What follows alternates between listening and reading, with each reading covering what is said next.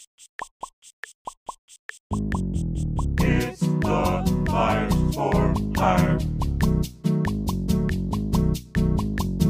It's the Liars for Hire. It's the Liars for Hire. Oh, it's the Liars for Hire. Oh, by the way, we didn't say last week, but the new intro is made by Nifty. Thanks, Nifty. Thanks, Nifty. Hey, everybody, welcome to Liars for Hire, the podcast that has no set goal or theme or anything. The only thing that makes sense about it is that it's usually one of us three. And by us three, I mean us two plus Robbie, who is not here. So welcome. Hey, Jackson. What are you doing? Hey, Chase. You're tired. Yeah. Why? We can make it if we try, just the two of us. I took medication, and I've been waiting for you. Yeah, that's true. I had to stream today, but it was fun because I got to play modded Minecraft, and it was fun. Yeah. Pointed out, I'm going to prefix this because earlier I was mad at Chase, but I'm no longer mad at Chase. It was, you woke up, and we had a conversation about recording, told Robbie, and then you went and streamed for like 5+ hours. Oh, it was only 4 hours. It was hardly 5+. Mm-hmm. And if you recall, hang on, let me see where I was. Mm-hmm. Here we go. Mm-hmm. I can't record anything more than a podcast tonight, which is I sent this at 12:03 p.m. my time. I can't record anything more than the podcast tonight because I got to stream and also work on a midterm. So, there you go. I told you. I said so. Yeah. You just didn't listen. But you also knew we had to record and that the time difference. Uh-huh. It's peanut butter M&M's. Yep. big fucking container of peanut butter M&M's too. What are we Two of doing? them. Oh yeah, we're gonna read a research paper on cyber anthropology today, which is pretty cool. It's the educational episode of the podcast where I'm winding down from my medication. And I'm doing a midterm. So how familiar are you with cyber anthropology beyond, like, if at all? Do you just, like, know of it conceptually, but not really anything beyond that? I know the concept of cyber anthropology. I don't think I've ever practiced it because I'm more forensic anthro. That makes sense. We should make a clear and conceited, like, sort of schism between what I do and what you do, because while we both practice technically anthropology, the study is very different. So I'll start by describing what I do, which is cultural and linguistic anthropology, which is the the study of the systems involved within a society that create culture, and also studying language and how it affects, or how certain, I guess, how language functions. Not so much like the I guess what you could call archaeological linguistics, which is like the study of language and learning new languages. It is more the study of just a language and communication in general. So mine is more, learning about, like, oh, this fucking tribe in India was fucking reading Hamlet one day and they didn't fucking understand a thing. That kind of thing. Or in less like on the Meso steppe, they practice this language, which is now dead. That's not really what I do. Jackson, what do you do? I study more like forensic anthropology, which is more of like physical. So like human remains and shit, and you apply it to fucking like criminal whatever. Because I studied forensic anthropology and criminology, and then I have 2 minors in psychology and sociology. So it turned into, I studied forensic anthropology and I ended up like becoming a forensic psychologist. So yours is like almost like medical in nature. Yeah, pretty much, because like also like both like forensic psychology and anthropology are subfields of whatever the fuck. And then like where it's like forensic psychology, you got to use psychology to figure out like civil and these criminal inquiries as opposed to so and so. It's just super fucking broad. But yeah, I did more physical. I did more physical hands-on stuff with remains and shit. If not for the pandemic, I'd probably be out doing fucking field research, but That's the only real physical thing I do. I typically just read papers and study shit. And I mean, that works out pretty well for what we're doing today, because like I said, we're doing cyber anthropology. So, without further ado, this was a paper that was actually submitted to a, what was it? It was like a summit. It was it's a symposium, first Berlin Symposium on Internet and Society, which was held in October of 2011. This is a paper called Cyber Anthropology: Being Human on the Internet, which was written by Johanna Sprondel, Timo Breyer, and Themo Breyer, and Maren Werl. Yeah. They're all names from Europe, which is why they're unfamiliar to me. And it's I did like a brief gloss over. You know, it's about 23 pages long. But it's not like I mean, here I'm saying this as a base level scholar. I'm technically an academic, which is weird to think about sometimes, but on a base level, it's kind of sloppy a little bit. I feel like they were kind of in a rush when they wrote it, but it's still very interesting, and it poses some interesting questions, which usually we were talking about whether or not we want to start on the abstract or the actual research questions proper, and we decided to start on the research questions, of which there are 5. So let's go over them real quick. Number 1, is there a way to think global/common political/constitutional identity of cyber citizens without abstracting from a local individual subject position? Which is a really fucking dense question. Well, I mean, like, is it saying like, hey, can you make like a common term, or like, can you make an identity of somebody who is on the internet without making like very niche claims? So like, can you identify a specific person from a specific part of the internet without saying like, oh, they're from this board r/da-da-da-da, and they're a fucking whatever, and using like these weird terms that only internet people would fucking know? Like finding ways to fit specific internet phenomenon or so like, okay, so this is the study of cyber anthropology is very much like new. It's a very fledgling sort of study. You know, obviously anthropology has been sort of going on for hundreds of years in whatever forms, typically in the form of colonialism, which is unfortunate and pretty racist. But in the more recent years, it's become a little bit more scrubbed clean of that sort of past, while still maintaining not scrubbed clean of the past, but rather scrubbed clean of the difficult practices and sort of problematic ideas. And even beyond that, a much newer form of anthropology, of which I've only found papers dating back to like 2002, is cyber anthropology, which is specifically the study of online communities. And a lot of that has to do with like students online, which is annoying because I kind of want to study just people online and not specifically like, oh, these fucking Mises students, and they're interacting specifically on an online forum designed specifically for them. It's annoying, and it's like too sterile of an environment, I think. Academia's fucking classist, so we're not going to get that anytime soon. No, that's what I'm saying. That's what I want to do, because the whole point is that this is the midterm that I'm doing is this is an intermediate seminar, which is in my school you do 2 years of beginner seminars, 1 year of intermediate, and 1 year of advanced seminars. And I'm currently in the intermediate seminar. The advanced seminar is pretty much entirely dedicated to writing your thesis.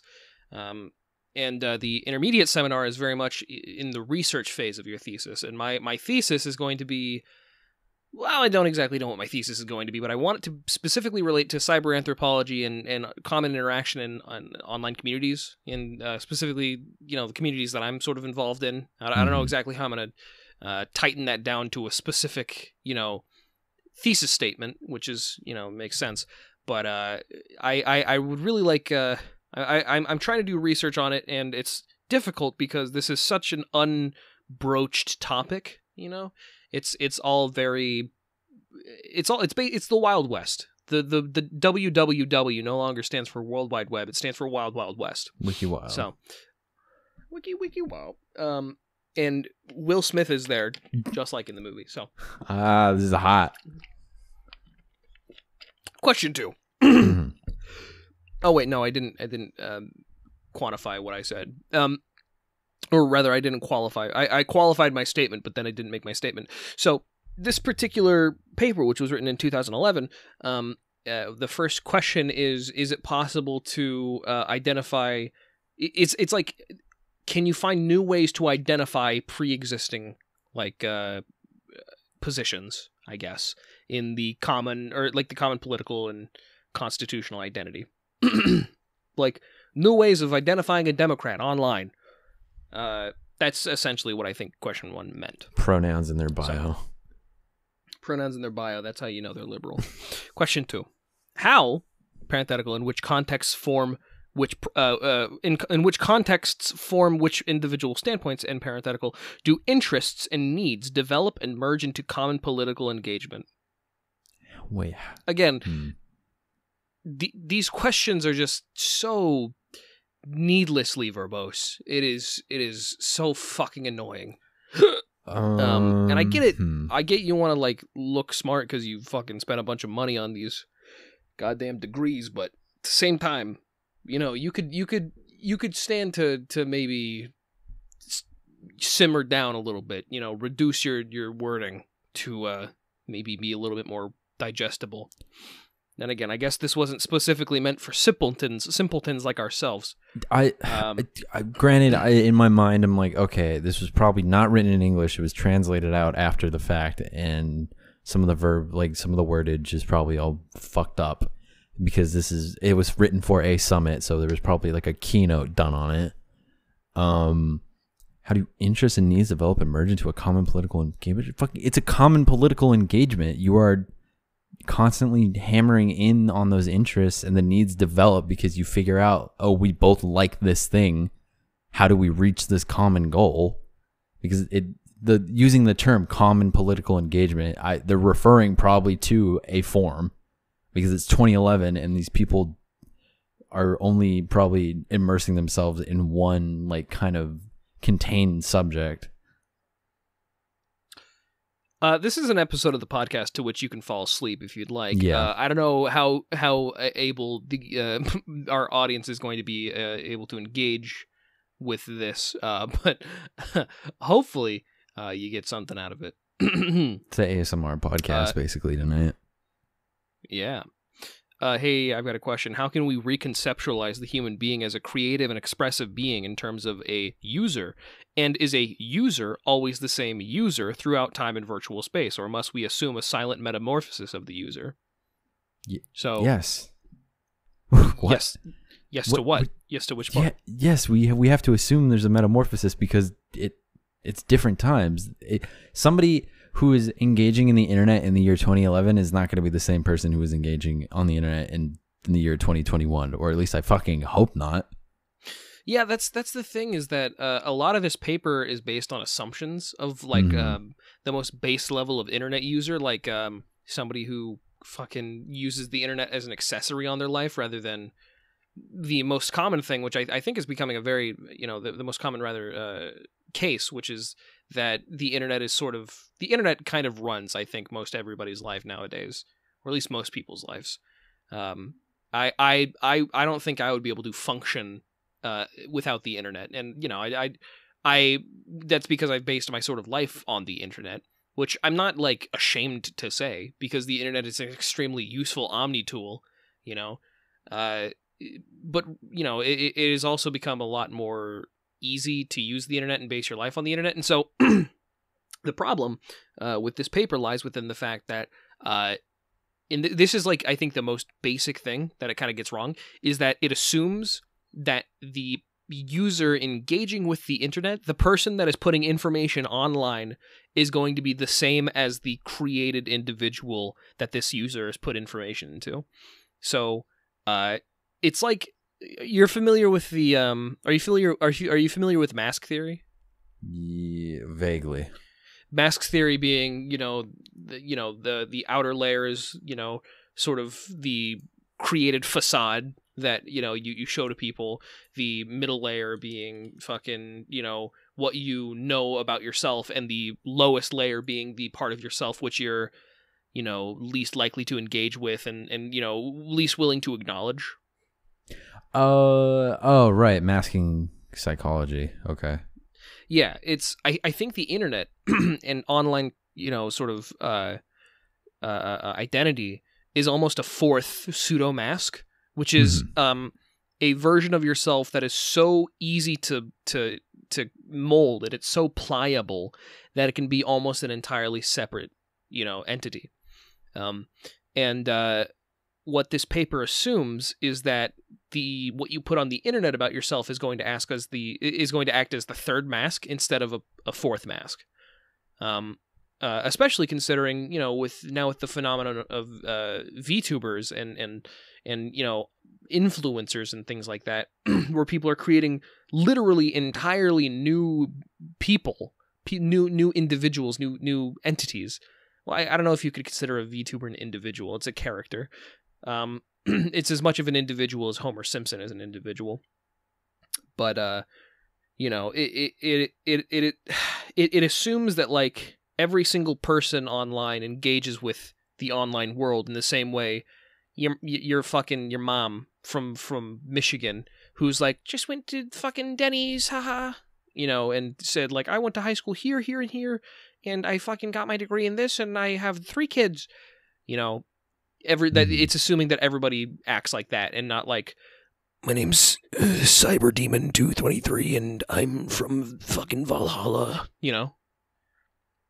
Yeah, it's not. Yeah, okay. Yeah, I'm not even going to engage on that one. You fucking like kicked me in the stomach with that Cyber Demon bullshit. Yeah. So that's kind of that's a very sort of that is a piece of criticism that I have for this particular paper. So to answer question 3, I would say yes, you do need to assume a metamorphosis, because no matter what, people are going to be molding their identity to be exactly what people, what they want people to think of them. Question 4. What are the processes of individualization and collectivization that contribute to the new internet identity? Oh, there's still social pressures on the internet. There's still like media fandoms that formulate your fucking identity. Yeah, no, it's that's why I think this paper is interesting, if flawed, because kind of going back to question 1. When you have to assume that there are people who fall into similar categories as the ones that we've sort of already established in real reality, we'll call it, instead of virtual reality. But you also have to assume that the stimuli fall within different categories, because like the online equivalent, there will be an online equivalent of like a concert that people go to, but it's not going to take the same form, and it's not going to, sort of play out in the same way that a concert would play out in real life.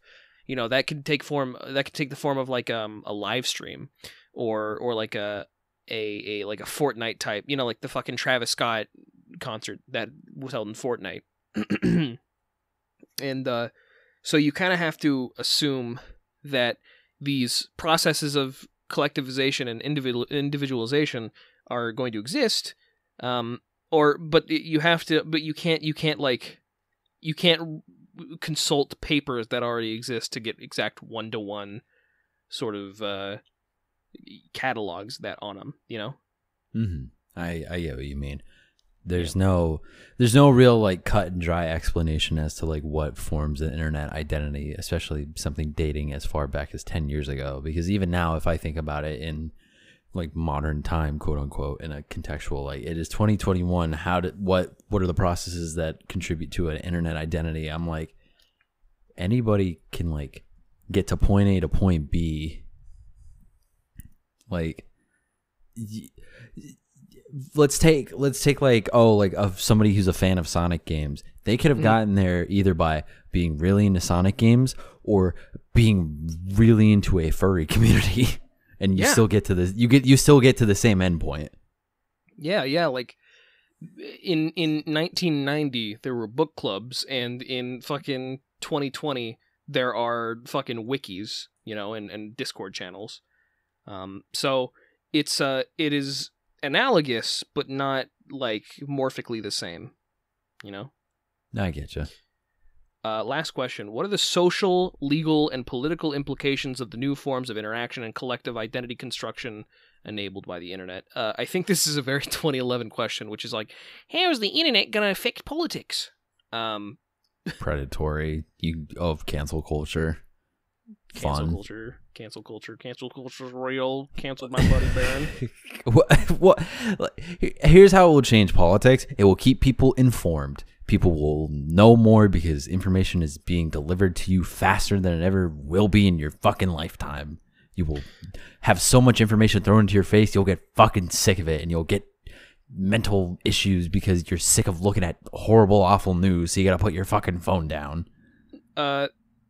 Truly, the human being was not meant to survive a 24-hour news cycle from around the world.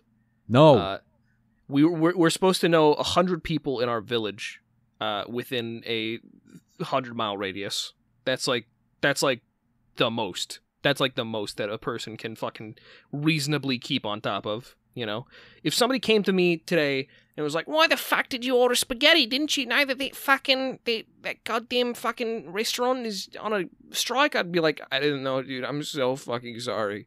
And I would feel bad, but God, I there was no reasonable way for me to have known, you know? You stumble upon information by chance, you know, based on who you surround yourself with and what kind of news feeds you're subscribing to. So. Yeah, you can personalize the news feed you absorb, but then there's also platforms still like Twitter that it will shove it down your fucking throat. That's true. And in some ways that's good, and in some ways that's bad. The worst thing that ever happened to American culture was news conglomerates. That is, privatizing the news was a horrible, horrible mistake. And I'm not saying anything new by saying that. I'm not saying anything fucking interesting by saying that. I'm saying something that I think about almost every single day by saying that. Right. If corporations own the news in America, which is unlike most other countries in the world, and that's no good. That's no good. We focus really hard on the political, but I also want to point out it said social and legal. People have been doing long distance relationships before the internet. The internet just makes it fucking easier. Oh yeah, no. So legal, I don't think like legal NFTs. Legal, I know. I'm thinking about like. For legality, it's just. I mean, I feel like it's a simple answer, if a big answer, which is the legality of certain things is just irreparably going to be changing because, you know, the internet's fucking not going away. The internet is going to stay here forever until the end of humanity. There is going to be an internet or an internet analog, whether that be the fucking conscious that we are all tapping into all at once, or just literally the internet until the end of time, the end of human time. Yeah. Which may as well be the end of time. Do you think there are other like species out there that can perceive like time and have a concept of time? I believe they perceive them differently. I believe. No, I mean like what do you mean? Like species, because like aliens exist. Everybody knows that. They're not little fucking green men, but they're little gray men. Get it right. Excuse me. I'm sorry. They live in fucking New Mexico. No. Aliens probably exist on the other side of the fucking galaxy or the other side of the universe because the universe is goddamn gigantic, and you'd be a fool to believe that we're the only thing that's ever developed in the entire, you know, history of existence. The world. The world meaning everything, not when you say the world, do you imagine a planet or just existence? When somebody says the world, I picture the planet. That's why I always have to like verify. It's also that thing with when somebody asks me like, can you get me a few of something? I'm like, what do you mean by few? That's true. Yeah, no, it's so when I say the world, I mean like all of existence, because I don't know, it's like a Minecraft world, you know. Yeah, chunks are rendering. That's the stupidest fucking thing I could have said. Stupidest goddamn. You just thing. Played Minecraft. It's fine, and you're still doing the Australian accent for a secondary person in your conversations with yourself. By the way. I've been watching The Big Les Show. Okay. Yeah, and so I was thinking about moving to Australia. No. You ever thought about moving to Australia? No. I'm not moving to a country where they lost a war to birds. But, like... They lost a war to birds. But they smoke weed all the time. They lost a war to birds. Like 3 guys. They lost a war to birds. It wasn't the fucking... They lost a war to birds. No. Chase has his fucking screen share on and he pulled up Rule 34. Turn it off. Chase, turn it. Oh, hey, wait a minute. Hey, why is it so small? This is just we went from like reviewing an academic paper to you have pulled up Rule 34 and you were looking at porn with your friend. Lois Griffin is fine, but Peter's like dick is small and veiny. Anyway, I think the social implications are pretty obvious. Mm-hmm. And legal implications are very broad, and the political implications are fucking also very obvious. It's on the nose what's going to happen. Yeah.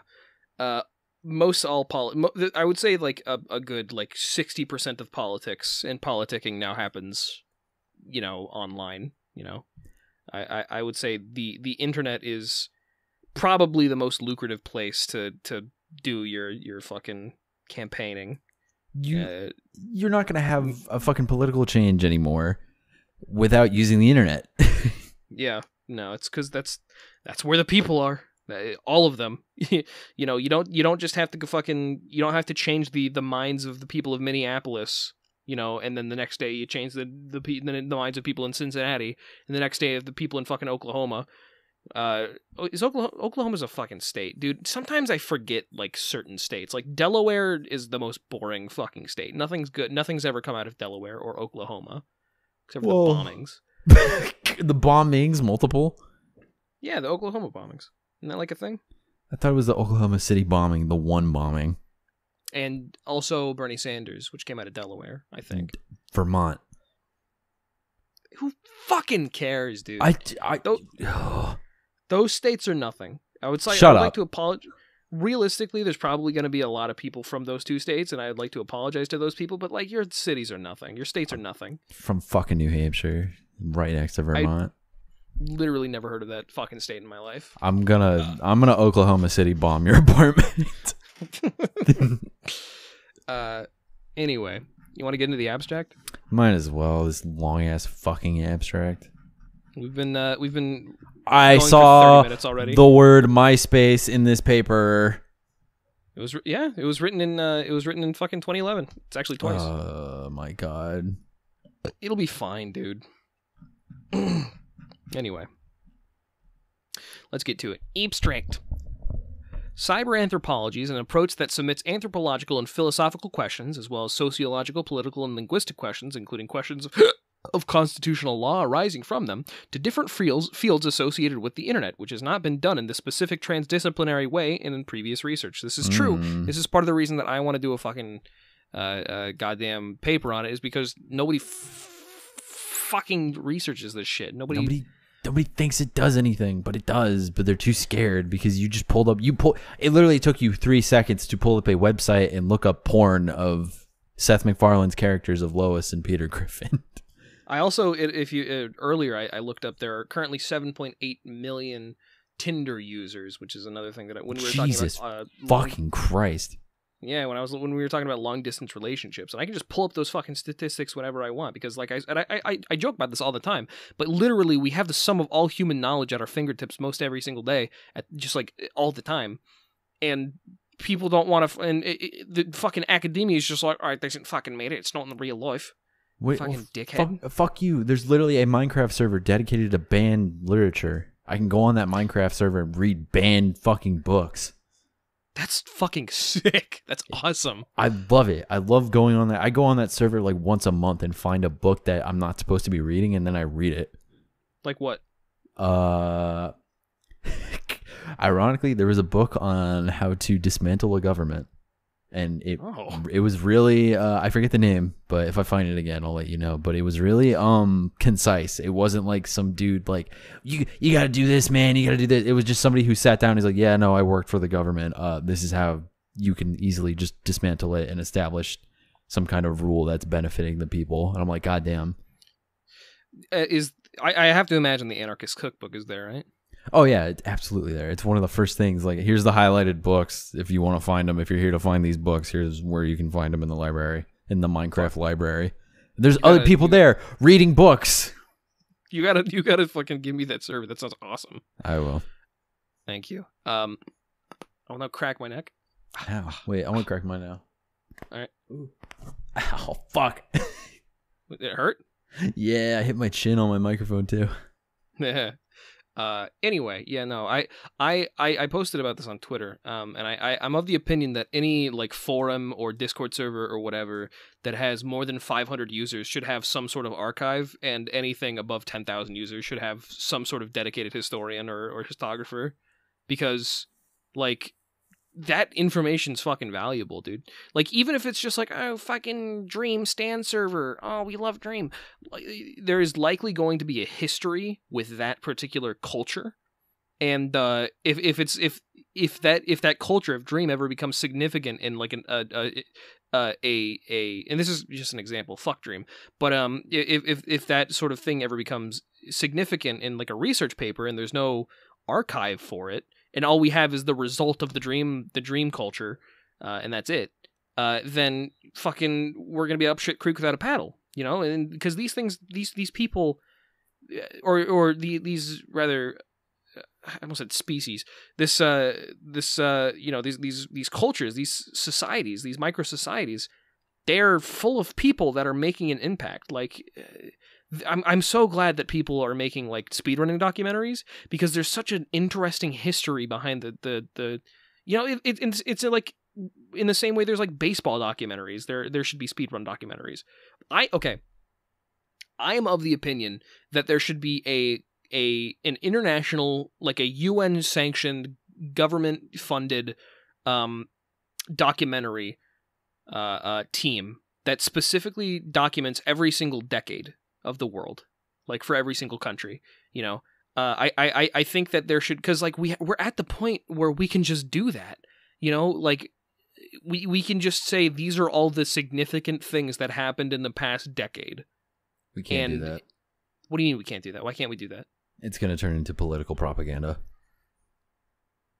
I do not trust the government to have a sanctioned team to document a decade of a country without altering it in some way to make themselves look better. Not even if it's UN mandated? I do not trust any government in the world to do that. It's because you're an anarchist, dude. I do not trust any government, period. It like took me this is going to sound silly, but I only just realized the other day that anarchy, that like the word anarchy comes from like anti-archy, like monarchy or theocracy, or fucking, what is it? Theocracy? Theocracy, I don't know. Maybe. I don't know. Yeah, whatever. But it's just anarchy. That is like, it's so simple. Just the phonemes match up so simply, and yet I didn't realize it, because you know, when you're young and you learn words, you're just like, oh, that's just what that means, and I don't have to think about it anymore. But then when you actually start fucking thinking about that shit, start realizing why, like how the words are constructed. Just linguistic anthropology things. Oh, fun. Fucking, yeah. You know what? Fuck the rest of this abstract. It's just going to keep repeating the same shit. And we already read the fucking questions. Plus, we're over half an hour into this shit. Oh, God, are we? We're 35 minutes in. So far, the question of how internet changing societies have... Cyber anthropology. Oh, hold on. Let me read that last sentence of that abstract again. Hold on. This is intended by drafting a systematic theory of cyber anthropology. Hey, you're going to have to do that like every 6 months.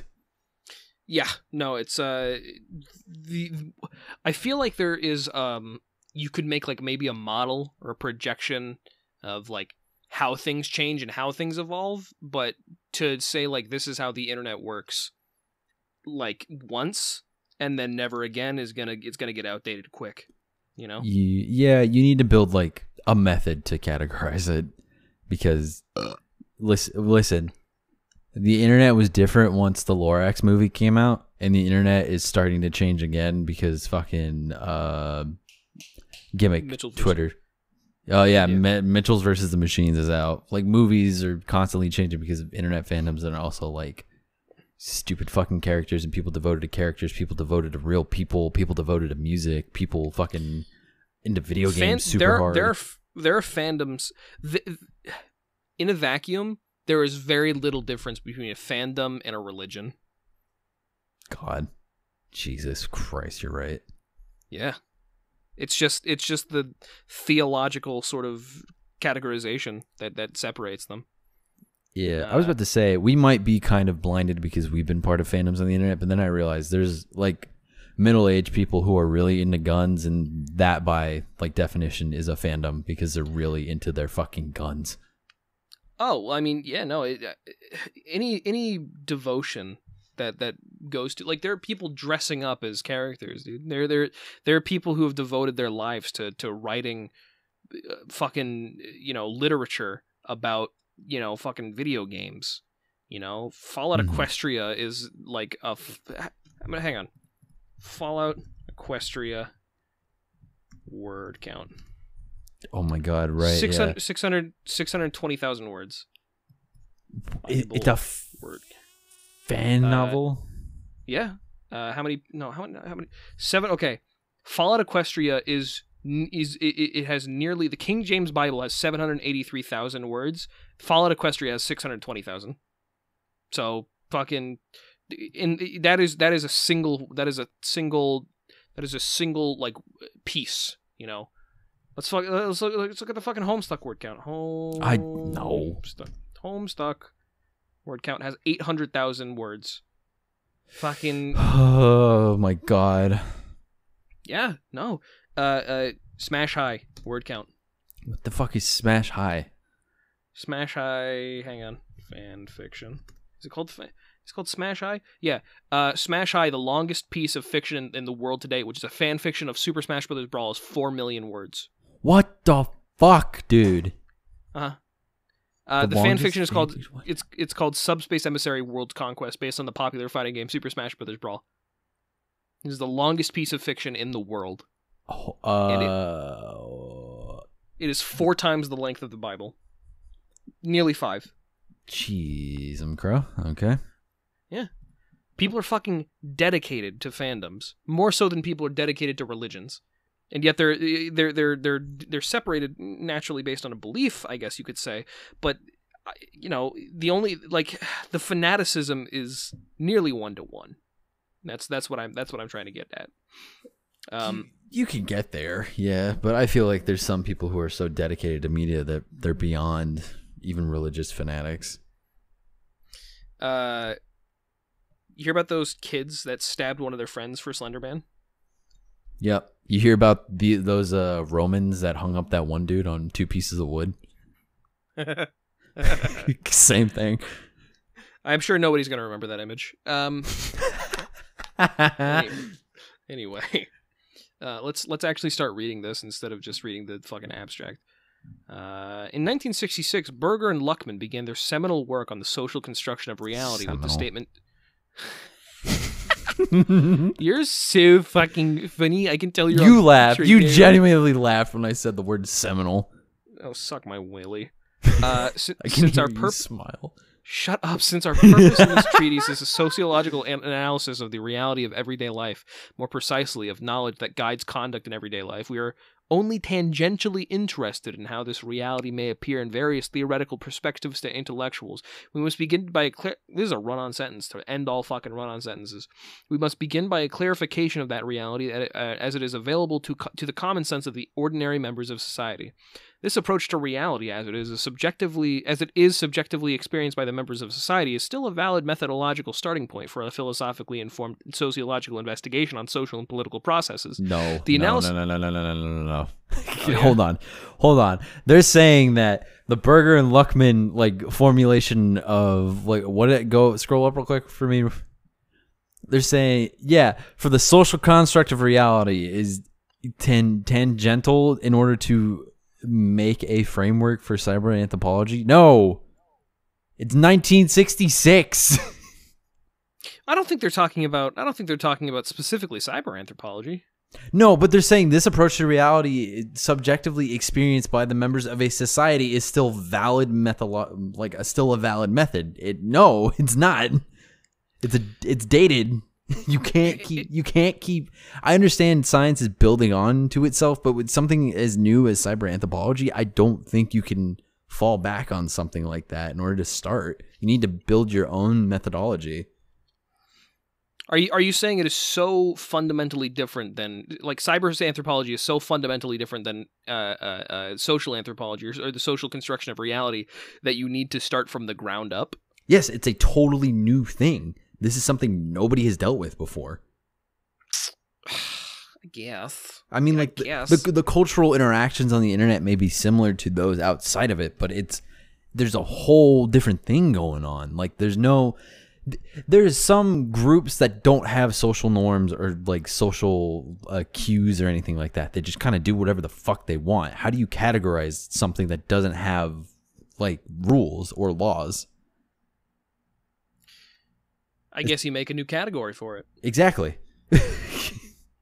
Yeah, you know what? I suppose so. Fair enough. You talking about 4chan? You talking about 4chan, dude? No. You're talking about 4chan. You love 4chan. I hate What's your 4chan. favorite 4chan board? The QAnon one. There's a QAnon board on 4chan? Yup. Sure. Oh. I like K, because everybody there is just really wants to be violent for some reason. They hate women. On K? Yes. What? No, they just love guns. Yeah, and hate women. I want to show you the hang on. You were watching a YouTube video in the middle of a podcast? I just want to show you the sort of comment section of this video. It's a mashup. It's like here's what it sounds like. It sounds like fucking, yeah, that's what it sounds like. And the comment section is just terrifying. Remember, kids, the first rule of gun safety is to have fun. What do you feel when you take somebody's life? The recoil. Go ahead, Fed boy. Step onto my property. It's not a war crime if denying the enemy future recruits. Holy fuck! This is just a comment section of mentally deranged and extremely violent individuals, which is incredibly funny to me. Remember, kids, it's only a war crime if you lose. You know, there's no political solution. There is only acceleration. You know, so it's just... I just saw something real racist in that one too. Oh, ooh. There's one that I actually like. It's UK leaves the EU. Ireland, finally, you're all alone. Jesus Christ Almighty. Oh my God. It's really just, this comment section is just really very. I'm not going to tell you what video this is, because I feel like I don't know. I want my viewers to remain virgin and pure.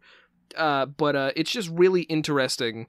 This particular comment section became an unfiltered, like, this is just where people want to commit violence. It's not even specifically like, oh, these racist people want to commit violence, or like, oh, these revolutionaries want to commit violence. It's just every single person that ever wants to commit violence is here in this comment section saying, oh my God, I want to shoot somebody. I want to shoot somebody. I want to shoot somebody so bad. Yeah. You know? I can see it. Hey, go scroll up a little bit.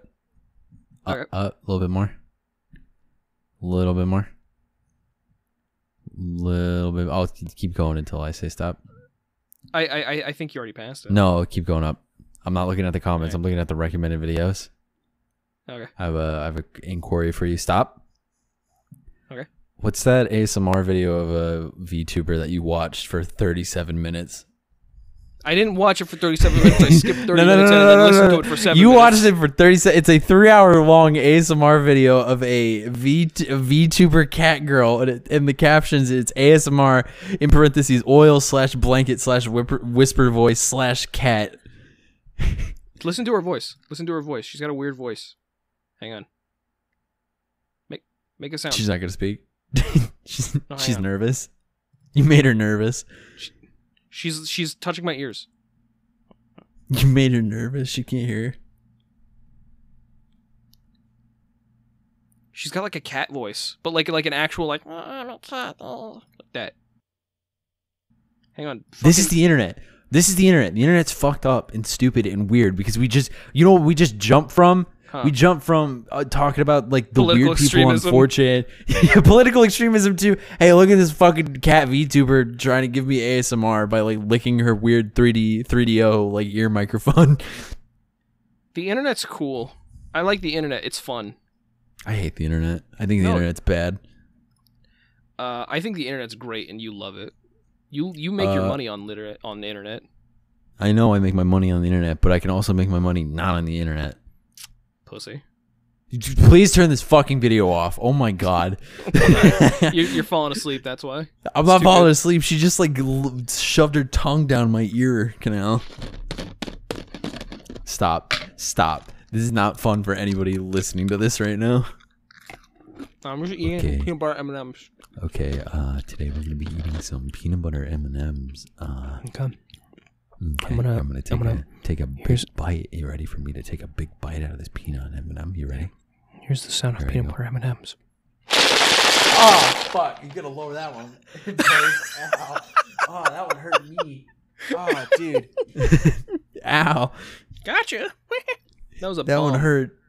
I am marking that down for you, to you to fucking lower the audio when it comes up because that is a cunt thing to do. You're putting that one on my permanent record. You have 3 strikes until you're out, and that's your second strike, mister. What was my first strike? Making me mad. When did I I've never made you mad. You're right, you haven't. Exactly. You haven't made me genuinely mad. I would hope not. Nah, it's because I'm so good at communication. Because I'm a linguistic anthropologist. Okay, now you have a second strike. The title cyberanthropology has been used since the mid-1990s to describe a sub-branch of social and cultural anthropology that investigates cyberspace as a new domain for ethnographic fieldwork. That's what I like. That's what I like to fucking hear. It's just that people don't go fucking in-depth enough, dude. As a new domain of anthropological practice, the study of cyberculture is particularly concerned with the cultural construction and reconstruction. Can you hear the saliva in my mouth? Hang on, I need to... You want to spit it out? You want to spit it out in my mouth? So that way you don't have to deal with it? Nah, I swallowed it, kid. Sorry. Oh, well, okay. Sorry, kidding. The cyberculture is particularly concerned with the cultural construction and reconstruction of which the new technologies are based, and which they in turn help to shape, which is Escobar in 1994. That's fine. Though, the one thing that has yet to be confronted is the classist sort of ideology. Because, like, whenever anybody talks about, like, if you read a paper about, like, fucking Reddit or 4chan or whatever, it's typically a political extremism. Like, it's not going to be an anthropological paper. It's going to be a political paper, and that's sort of inherently problematic because it's like that's like if you only ever went to Ireland to make documentaries about people who make car bombs, so. It's, you go straight to the source. Shut up. Anyway, so it's just sort of inherently a flawed... Cyber anthropology is a horribly neglected sub-genre of anthropology, which is really frustrating for me. Nobody cares because all anthropologists... You care because you're a new age anthropologist. I think all the former anthropologists are still stuck up on other fields. Oh, I want to learn about fucking India. I want to learn about Teotihuacan and all the shit that they did there. I want to learn about the fucking Norse mythology of fucking Iceland. I want to learn about all the Spaniards that came over and killed all the indigenous people and gave them disease. I love disease. I'm gonna eat another peanut butter M&M because that shit's fucking good. I want to learn about smallpox so that way I can develop my own version of it that is even better. I'm immune. How many like terrorists do you think came out of your school? Out of my school that I went to specifically? Yeah, University of Arizona or whatever. Yeah, U of A. Not the school I went to, but I'm gonna throw them under the bus. I don't think any quote unquote terrorists came out, but I'm sure there was a couple of extremists that came out of my college. Like radicalists? Or people radicalized? Yeah, there was some people when I transferred into the anthropology degree. There were some people under that were pretty wild as is, and I'm sure as soon as they graduated and or dropped out that they went on to join a couple of groups. I told you, I don't think I've talked about it on the podcast, but there's one guy in one of my seminars who is from, I don't know where he's from. I think he's from like I think he's Egyptian, but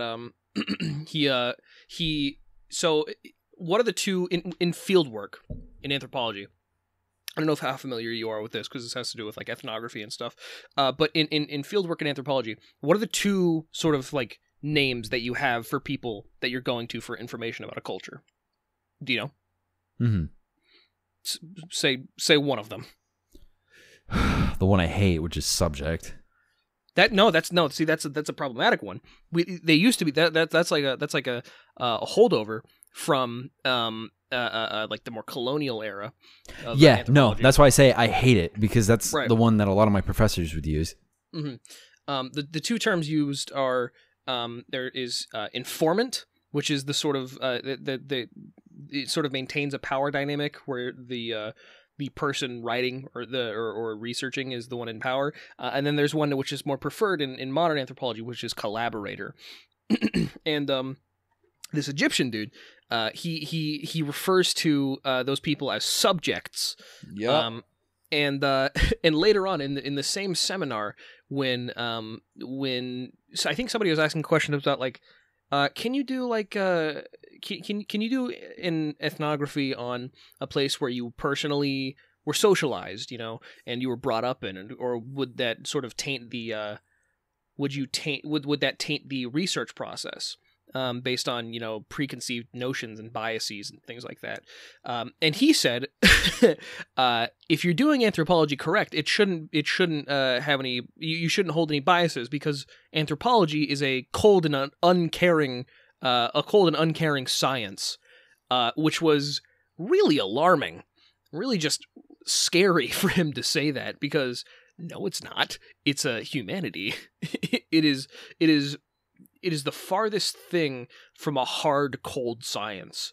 And the fact that he would imply that means he's got some really weird notions about what anthropology should be and what anthropology is.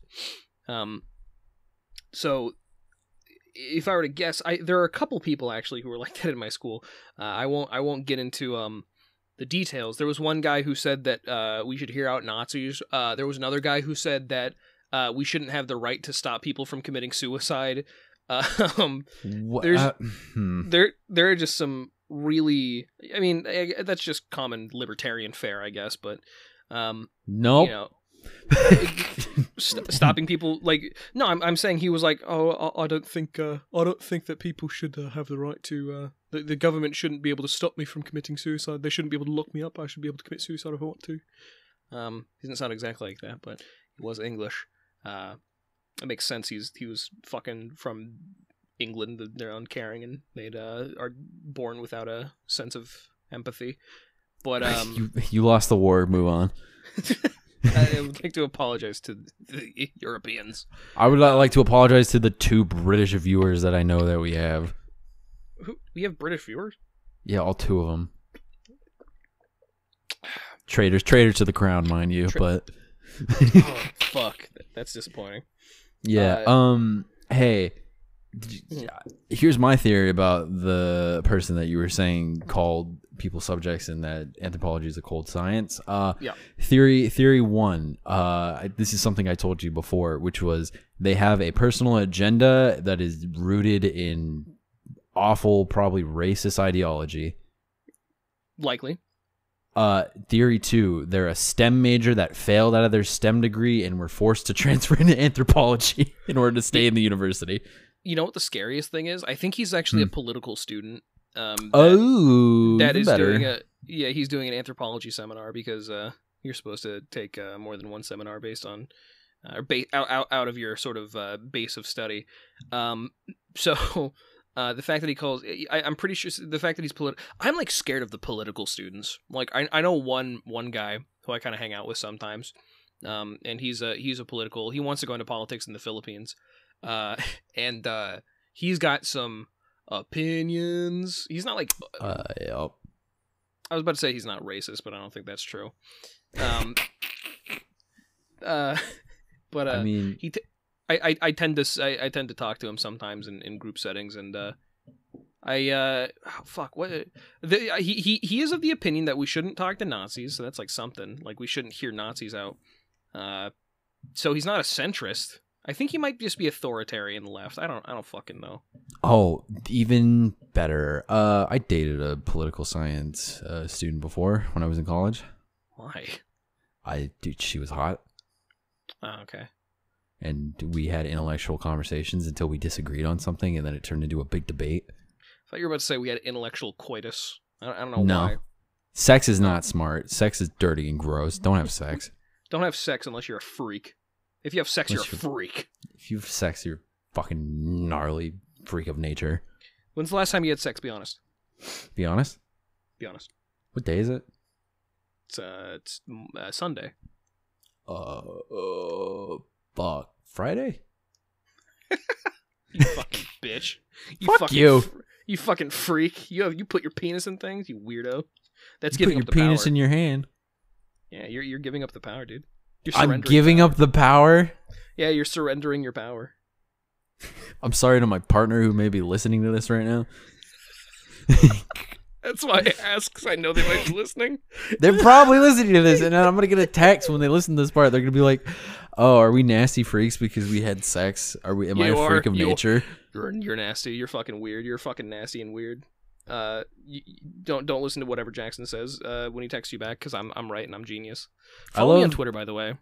Fuck you. I love how the first time you interacted with my partner, it was to be like, oh yeah, no, sometimes we say things that are off kilter, and immediately you're like, what? I say slurs, and then said a slur that you're allowed to say. Yeah, I am. I'm allowed to say that one. You're allowed to say that one. I'm not. I don't say it publicly because I feel like it would offend the common person, and I respect that. In the same way that I used to be kind of uncomfortable with the word queer, because queer has historically been used as a slur. But in public circles with people that I feel are like-minded and just generally smart enough to know the difference between good and bad, I tend to let one rip every now and again. The ones that I'm allowed to do, the ones that I'm allowed, like I'll let fly a fairy or fruit every so often, you know. I'll just scream and yell at all of you and call you fucking morons or whatever the fuck. He doesn't say slurs. Jackson is a good boy. He doesn't say any slurs that he's not allowed to, so that's fine. Yeah, I have trauma associated with him, so every time I even hear the word, I flinch. You said some crazy stuff about your heritage before we started. I know, and that was great. And then you showed me a fucked up video from The Onion. Visualize your stressors as a hook-nosed creature. A ugly hook-nosed creature. Like, whoa! Jackson is Jewish, so it's okay. Yeah, I have a Jewish friend. It's fine. I could say this. Well, you're the one who said it. I didn't say anything. I didn't say anything. I said the title of the Onion video. What you're saying is I'm equating to what you said was my friend Jackson is Jewish, so therefore it is fine for me to talk about this. You're pulling up the video again. No, I'm not. Yeah, you are. You're pulling up the video. Oh, you're pulling up the Rule 34 picture of. Why is it so dirty? Well, why do people make edits of the actual show? I I think I know that artist too. What the fuck? Look at that, Peter. Why does a Peter look like that? Put that on, like, caption, like, crop that out and just put that up. Yeah, I'll put it in Discord so I don't forget it. Put that one up, and then I'm gonna also mark down the time where you blew out my fucking eardrum so people don't get mad. That's not like a bad drawing either. God, the internet's so fucking weird. It wasn't a bad drawing either, is the thing. No, I agree. You can do anything you want on the internet. We hardly got to page like fucking 6 of this shit, and dude, we're already at it. It's fine. It's fine. We kind of like we broke the mold on what you need to read for your midterm.